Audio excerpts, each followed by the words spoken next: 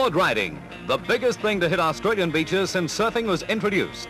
Along the coast, there are at least 50,000 boards. Surfies travel miles to find the best surf. Going on safari, they call it.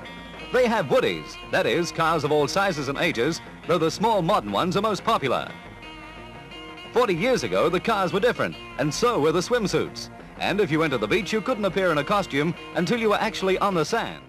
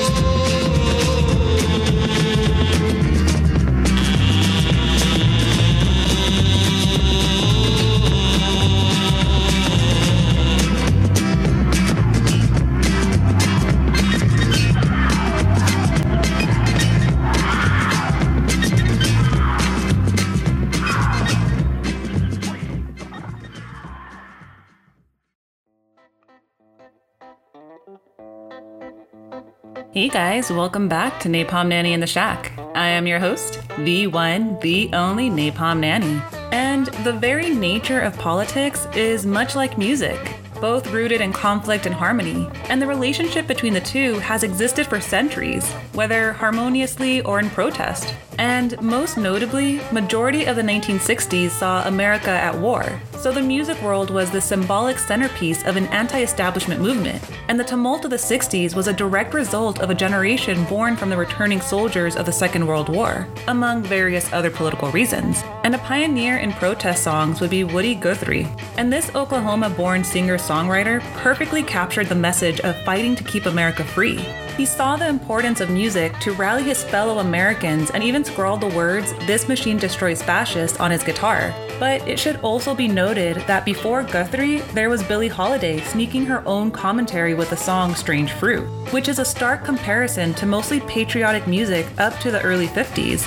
But Bob Dylan arguably put it best, the times, they are a-changin'.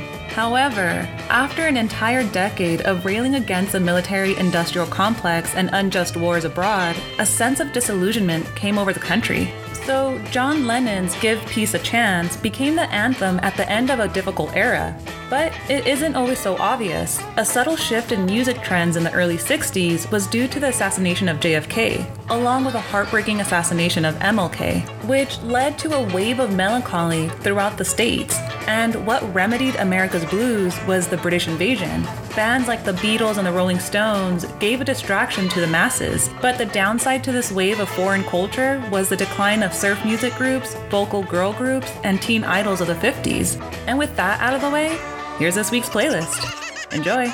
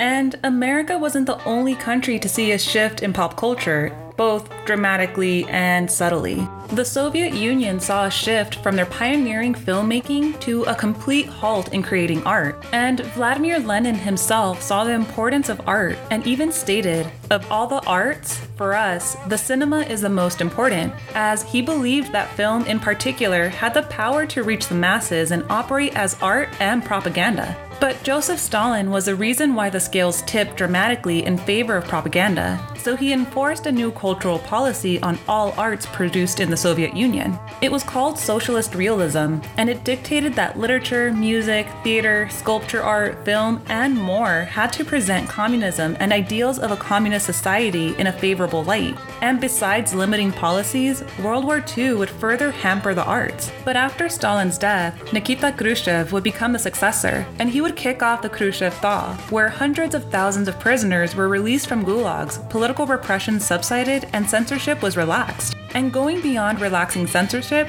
he wanted ordinary citizens to feel more free and happy in their daily lives. So he decided to revive movie theaters. So the USSR had to increase the number of films playing in theaters, so this required importing foreign films, and they saw an ally who could help keep millions of Soviets entertained without offending their political sensibilities. And they found it in India. So the Soviet Union and India would import the same amount of films, and Moscow even came to host an Indian film festival in 1954. And at the height of this Bollywood mania, the movie theaters were constantly showing Indian movies. Even the soundtracks became popular. So while America was fascinated with the British invasion, the Soviet Union was obsessed with Bollywood. And I would like to dive deeper into this phenomenon, but I don't want to keep you from the rest of the playlist. Enjoy!